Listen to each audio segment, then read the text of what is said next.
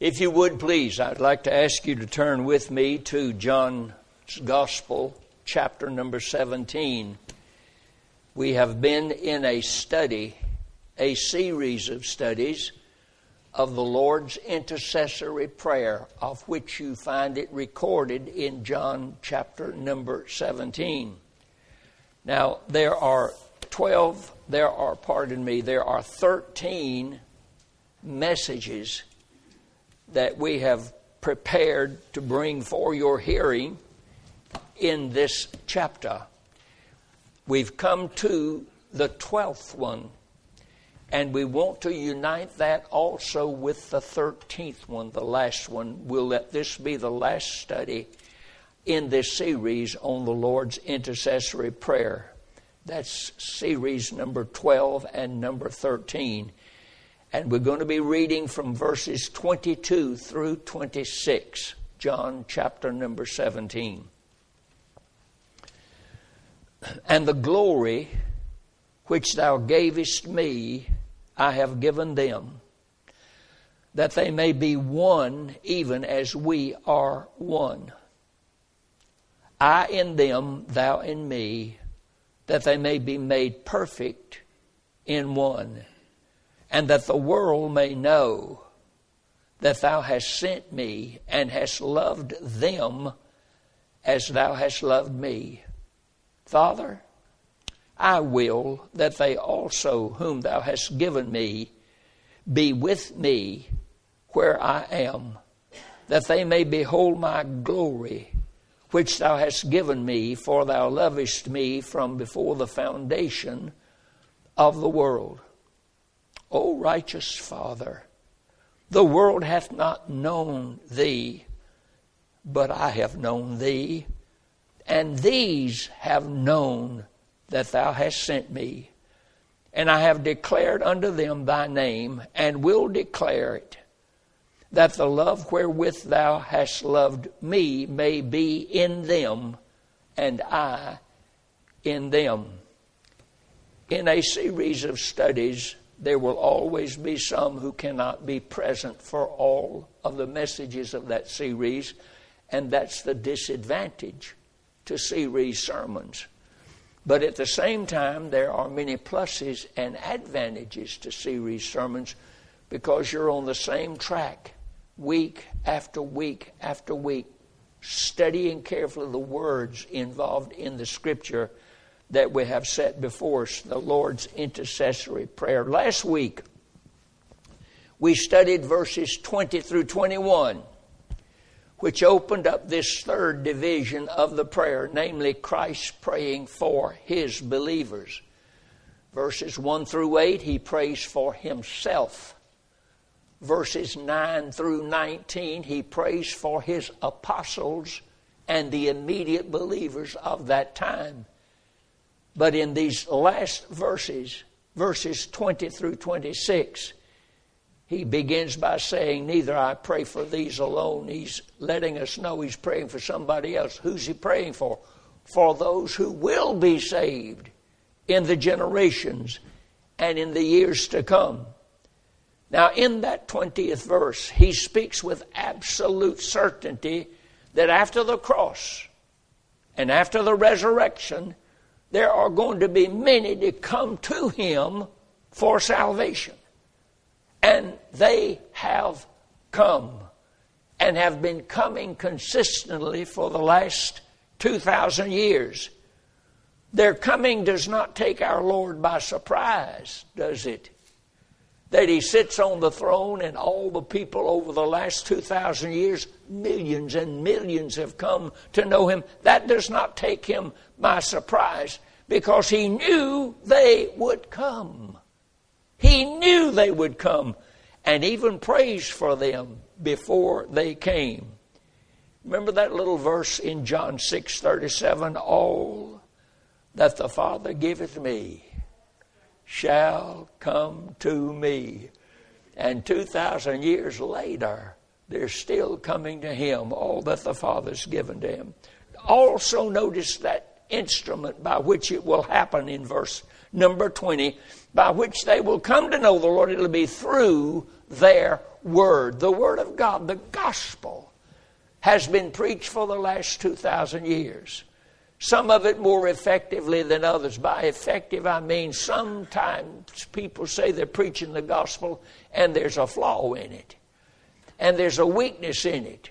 And there's an impurity in it. But the pure gospel of Jesus Christ has been faithfully preached on this earth somewhere at some time for the last 2,000 years.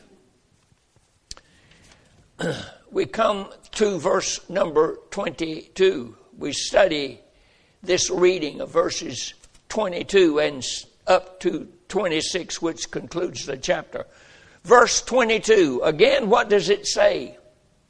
And the glory which thou gavest me, I have given them, that they may be one, even as we are one. Now, verse 22 speaks of two things.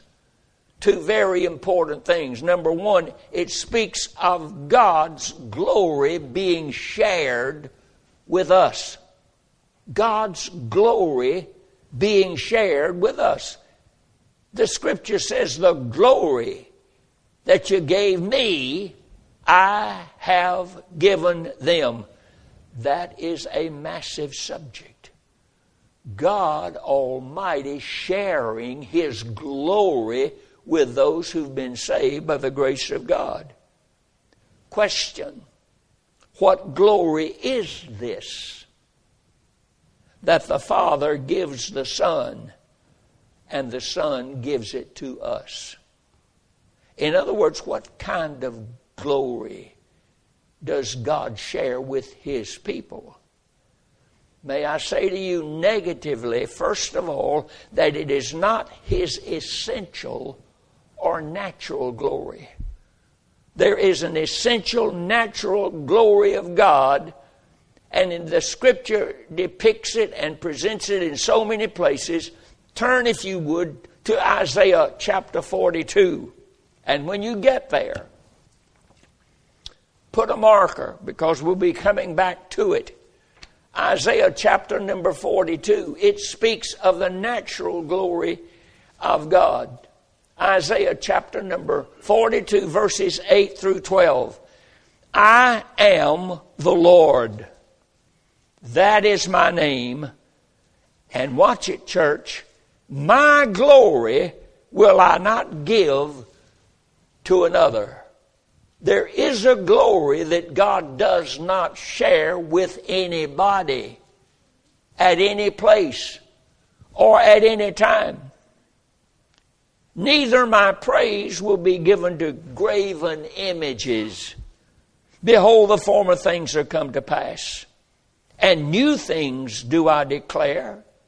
Before they spring forth, I tell you of them. This God is an omnipotent, omniscient God. Sing unto the Lord a new song. Sing the praise to the end of the earth, ye that go down to the sea, and all that are therein, the islands and the inhabitants thereof. Notice how expansive this natural glory of God is. Let the wilderness and the cities thereof lift up their voice. The villages that Kedar doth inhabit, let the inhabitants of the rock sing. Let them shout from the top of the mountains. Let them give glory unto the Lord and declare His praise in the islands. The absolute worship of the world one day to this God who created us. The glory of God. It is not His essential glory that He shares with us. God is Jehovah. He's the self-existent one. That is His name. He's the mighty creator of all things and deserves to be glorified by all of His creatures. That glory He will not share. This is the glory of the eternal Godhead, God the Father, God the Son, and God the Holy Spirit. He'll never share that glory. Now, the Father possesses this glory. In the Holy Trinity, God the Father possesses this glory. Let me give you the reference. Jot it down. James 1:17. Every good gift and every perfect gift is from above, and cometh down from the Father of lights, with whom is no variableness, neither shadow of turning. Notice also that the Son of God possesses this glory. In Hebrews chapter 1, verse number 3, it is speaking of Christ. These words, who, being the brightness of His glory and the express image of His person. Again, notice the Holy Spirit possesses this glory. In 1 Peter chapter 4, verse number 14, for the Spirit of glory and of God resteth upon you. This is the natural glory of the Godhead, and He does not and will not share it.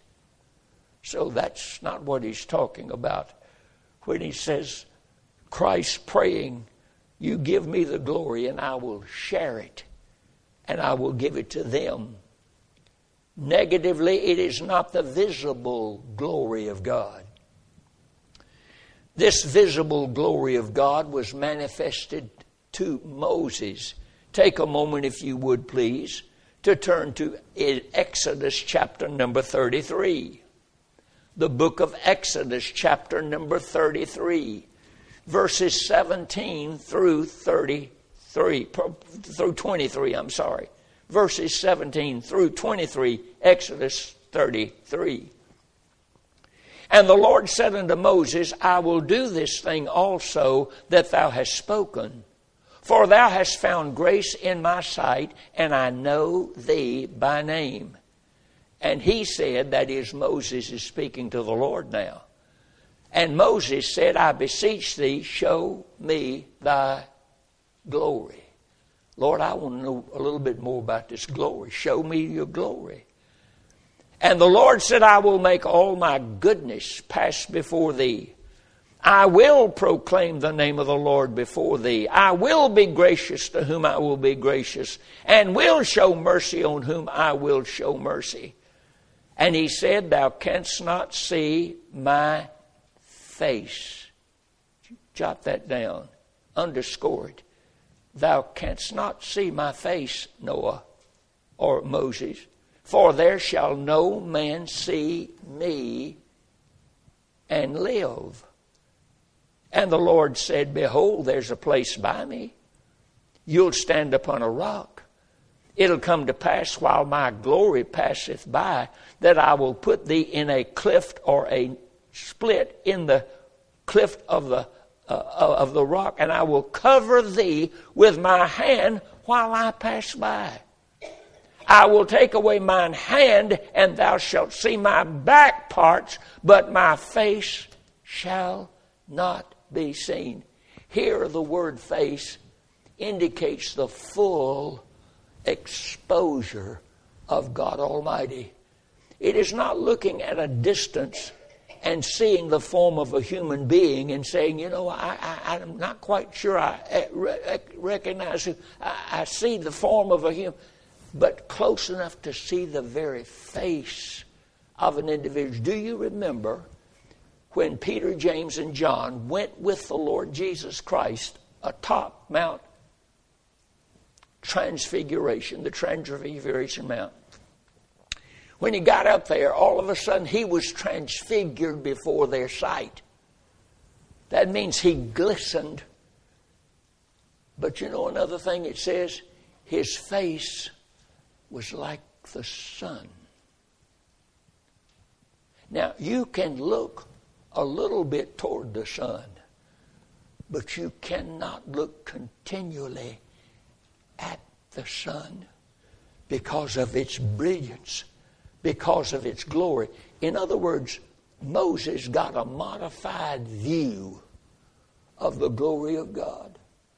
Not a full exposure, because no man could possibly have a full exposure of the face of God and live. So He's not going to share that glory with us. What kind of glory is he talking about? Rather, it is the acquired glory of God. The acquired glory of God. I told you when you got to Isaiah 42, put a marker there. Look at verse 1 and 13. Isaiah 42. Behold my servant whom I uphold. Now God is speaking of his servant Jesus Christ here. The one who would come, the chosen Messiah. Behold my servant whom I uphold, mine elect, in whom my soul delighteth. I have put my spirit upon him. He shall bring forth judgment to the Gentiles. And notice also in that same reference, verse 13, the Bible says, the Lord shall go forth, underscore this, as a mighty man. God shall go forth as a mighty man. That mighty man is Jesus Christ. He shall stir up jealousy like a man of war. He shall cry, yea, roar. He shall prevail against his enemies. And that's precisely what Jesus Christ did. It is the acquired glory of God. It is the glory which Christ earned while he was here on this earth. John the Baptist never earned it.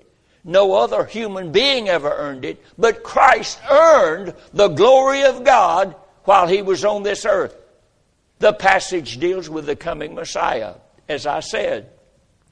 Notice the Lord will go forth as a man. The man Christ Jesus who came to this earth. He will stir up jealousy, which he did when Herod tried to kill him, and mentioned that to the wise men. Oh, tell me where this king is so that I may go and worship. He didn't want to worship him. He wanted to kill him. He was jealous that there was another king on the throne. He will prevail over his enemies, the last one being Satan. You need not turn to it, but in that beautiful chapter 53 of Isaiah, verse 12, this phrase, he shall divide the spoil. Christ, the coming Messiah, will divide the spoil with the strong. Application, we are in him. If any man be in Christ, we are in Jesus Christ. His defeated enemies become our defeated enemies. Amen? This is the glory of victory over sin and death and hell and the grave, and assures our ultimate glorification. And this is the glory he shares with us. There's a man by the name of Charles Gabriel who wrote a song in our hymn book, just a few lines of it. The title of the song is That Will Be Glory for Me. And the words are these: when all my labors and trials are over, and I am safe on that beautiful shore, just to be near the dear Lord I adore, will through the ages be glory for me. When by his grace I shall look on his face, that will be glory for me. That's the glory that God the Father gave to the Son, and Christ, our interceding one, is praying, I will give it to those who come to me. And we have that glory. It is in him, the Lord Jesus Christ. That verse also, 22, tells us that we're equal in Christ Jesus by three words. We are one. Let me turn back quickly to it in John 17, verse 22. And the glory which thou gavest me, I've given them, that they may be one, even as we are one. We're equal. We're all equal. Not when we live independently on this earth. Some people have more than others. Some people can do more than others. Some people have so forth. No, we're all equal in Christ Jesus. It is not the Pope. It's not the bishop. It's not the pastor. It's not the deacons. It's not the important people. We're all equal in Jesus Christ. This prayer is not just for strong believers. It is for all believers. He's praying for you. All believers are equally redeemed in Christ Jesus. We're all equally justified. We're all equally sanctified. And we will all be equally glorified. Equal in one in Him. Look at verse number 23. I in them, thou in me, that they may be made perfect in one, that the world may know that thou hast sent me and hast loved them as thou hast loved me. You see here, first of all, the believer's union with God. What he's saying is simply this: Father, you will be in me and I will be in them. Jesus Christ, as He is in the Father, we are in Jesus Christ. Union with the Father. Union with Almighty God. He says it scripturally this way: I in them and thou in me. May I establish, number one, God is in Christ. Only God that ever has been or ever will be is in the Lord Jesus Christ. Colossians 2:9, for in Him dwelleth the fullness of the Godhead bodily. In 2 Corinthians 5:19, God was in Christ, reconciling a world unto Himself. The importance is in Christ. God was in Christ. Secondly, Christ is in the believer. God was in Christ, and Christ is in the believer. In Colossians 1:27, to whom God would make known what is the riches of the glory of this mystery among the Gentiles, which is Christ in you, the hope of glory. In Galatians 2:20, I'm crucified with Christ. Nevertheless I live, yet it's not me who lives, it's Christ who lives in me. Where does He live? He lives through His Spirit in the believer. God the Father is in Christ, and Christ is in the believer. And thirdly, the believer is in Christ. The believer is in Christ. If any man be in Christ, he's a new creature. Old things have passed away, and behold, all things have become new. It won't take me but a moment, I think, to find John chapter 10, since I'm already in John 17. But in John chapter 10, verses number 28 through 29, I give unto them eternal life. They shall never perish, neither shall any man pluck them out of my hand. Notice that. My hand. My Father, which gave them me, is greater than all, and no man is able to pluck them out of my Father's hand. I am in the Father. The Father's in me. The believer is in the Father's hand, and the believer is also in the Son's hand. No man can take away that. And then you find the perfecting in that verse number 23. The perfecting of believers' union with other believers. The Scripture says that they may be perfect in one. That's important. Jesus Christ is praying on an intercessory basis for the coming believers that they might all be one. Perfect in one. The word perfect here means finished or completed. We are not there yet, but we shall be. May I remind you that there are thousands of different denominations religiously on planet Earth.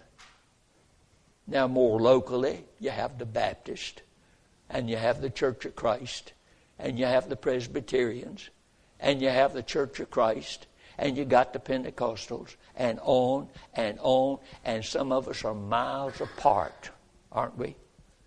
It doesn't mean that because we belong to a religious organization that we're guaranteed to go to heaven as one of God's children. We've got to come to Christ, not to the church denomination. But it does mean in some of these denominations, God has a people and God has saved some of His people. Oh, don't ever think that the only folk going to go to heaven are Baptists. You might be surprised. I think we will be surprised when that happens.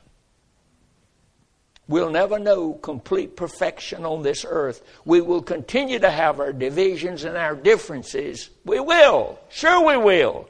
However, there's coming a day when we shall be perfect in one. In 1 John chapter 3, verses 1 through 2, beloved, we do not know exactly what it's going to be, but we know this, that when He comes again, we're going to be made like Him. Made like Him. And since all believers will be perfect and complete in Him, we shall be complete with each other.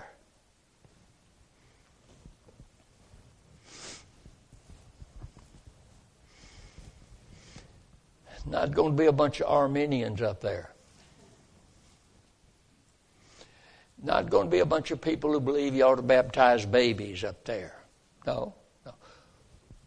When we get up there, we're all going to believe the same thing. And throughout eternity, praise God for that. Praise God for that. In verse number 23, we also have the quality of God's love for His people. What does it say again in verse 23 of John chapter 17? I in them, thou in me, that they may be perfect in one, that the world may know that thou hast sent them. Now underscore this, church. And hast loved them as thou hast loved me. The Lord Jesus is speaking to the Father. And He says, Father, I pray that the love that you've given me may be in them. As you have given me that love, as you have given me that love, I give it. The same love. The same love. How does God love His people? Well, how does the Father love the Lord Jesus Christ? That's how He's going to love us, and does love us. The Father loves the Son dearly. This is my beloved Son, in whom I'm well pleased. The Bible says in Ephesians 5:1, be ye therefore followers of God as dear children. Dear children. Not spoiled brats, but dear children. The Father loves the Son eternally. Even so, He loves believers eternally. Jeremiah 31:3, I've loved thee with an everlasting love. The Father's love, He loves the Son unchangeably. Even so, the Father loves believers unchangeably. In Malachi chapter 3, verse 6, for I am the Lord, I change not. Therefore, you sons of Jacob are not consumed. And my dear friends, that's the reason why we're not consumed. Because of the love God has for us as He had for His Son, the Lord Jesus Christ. What manner of love the Father hath bestowed upon us. Listen to this. The same love with which He loves His Son. He loves us because we are in Him. Now you think about that. Put a sealer there. If I were going to extend this to the 13th sermon, I will give it to you now. 13 sermons. This is 12, and now we're getting ready to go into or rather into sermon number 13. I'm combining these. Notice our Lord ends the prayer in verses 24 and 25 the same way He began it in verse 1. In verse number 1, He begins the prayer by saying, Father. This is what prayer is. It's the Son talking with the Father. Verse 25 says, verse 24 begins with Father. Verse 25 begins with, O righteous Father. Within hours of the cross and its shame, His thoughts are still upon His believers. It is their welfare He's most interested in and not His own. You know, there's a song that used to be sung, and I loved it then, I love it now. That when He was on the cross, I was on His mind. Isn't that a beautiful song? Let me correct it. Before He was on the cross, I was on His mind. Before the foundations of the world. Another song that speaks clearly of this, He did it all for me. All of the suffering, all of the sorrow, all of the death, all of the shame was for us. That's how much God the Father loves you. You may not be loved by anybody else in the world, but if you belong to Him, God loves you. He hates all workers of iniquity, but He loves His people. Verse number 24. Father, I will that they also, whom Thou hast given me, be with me where I am, that they may behold my glory, which Thou hast given me, for Thou lovest me before the foundation of the world. The blessing of the little one word also. Did you catch it?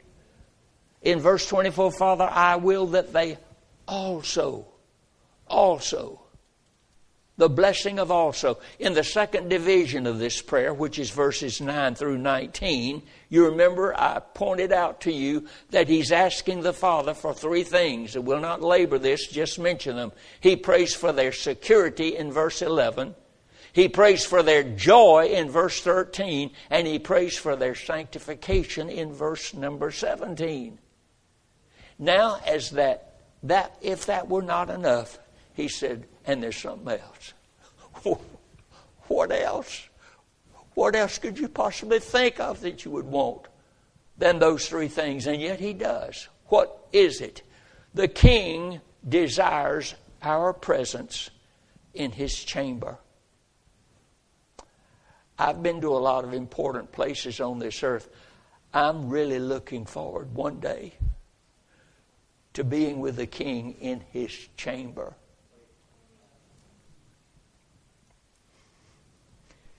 He says that they will be with me where I am. I ask you a question this morning. Where is He? He's at the Father's right hand making intercession for our sins. And one day we're going to be admitted into His chamber with Him. I cannot begin to think of how glorious that's going to be. Somebody I said, well, when I get to heaven, I sure want to see my wife who went ahead of me, and that's understandable.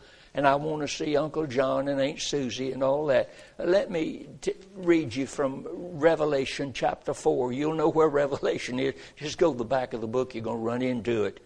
In chapter number 4, John says after this, he's writing, Behold, a door was opened in heaven, and the first voice that I heard was as it were as a trumpet talking with me, and said, Come up hither, and I'll show you things which must be hereafter. And immediately he said, I was in the Spirit. John, the writer of Revelation, is transported from this earth into the chamber, the heavenly chamber we're talking about. And he said, I saw some things up there. And I don't have the time to read it all. Read the 4th chapter of John. From beginning to end, it's only verses 1 through 11. But it culminates with these words, Thou art worthy, O Lord, to receive glory and honor and power, for Thou hast created all things, and for Thy pleasure they are created.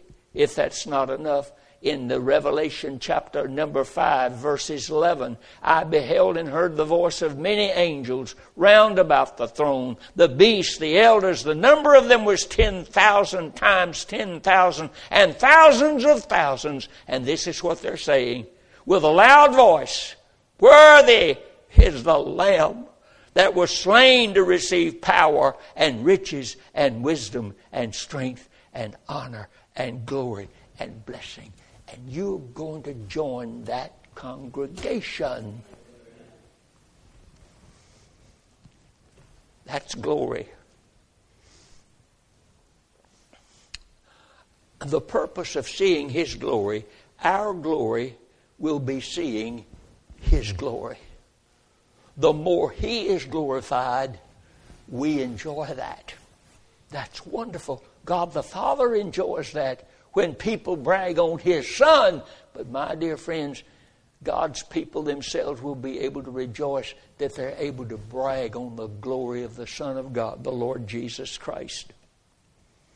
In verse number 25, He begins it by saying, O righteous Father. O righteous Father. The world hath not known Thee, but I've known Thee. And these have known that Thou hast sent me. The Son recognizes the Father as righteous. Did you know that whatever God does is right? He cannot do wrong. He cannot tell a lie. And He never fails.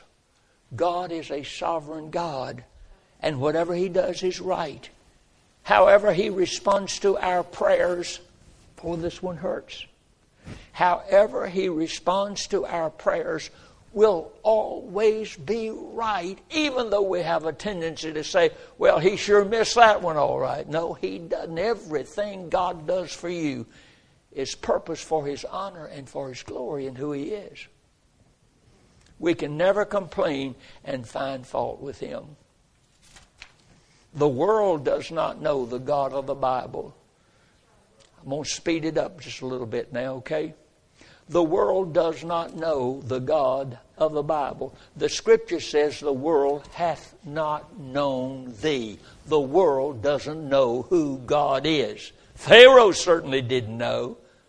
And the world does not know. The pantheist says God is nature. The Gnostic says God is knowledge. The humanist says God is man at his best. The Mason says He's a grand architect of the universe. The songwriters say He's the man upstairs. The alcoholic says He's whatever man thinks Him to be. The world calls Him luck and chance and fate.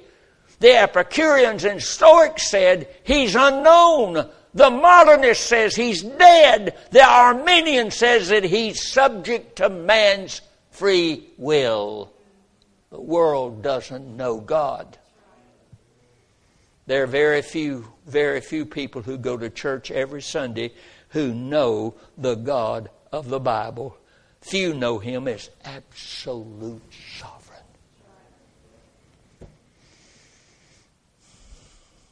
He can only be known apart from the revelation that takes place through His Son, the Lord Jesus Christ. To deny the deity of the Son is to advertise infidelity.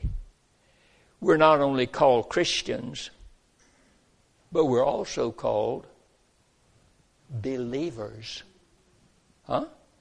Because we believe Jesus Christ is not only the Son of God, but He's also God incarnate. I'm a believer. Verse number 26, the last verse of this intercessory prayer.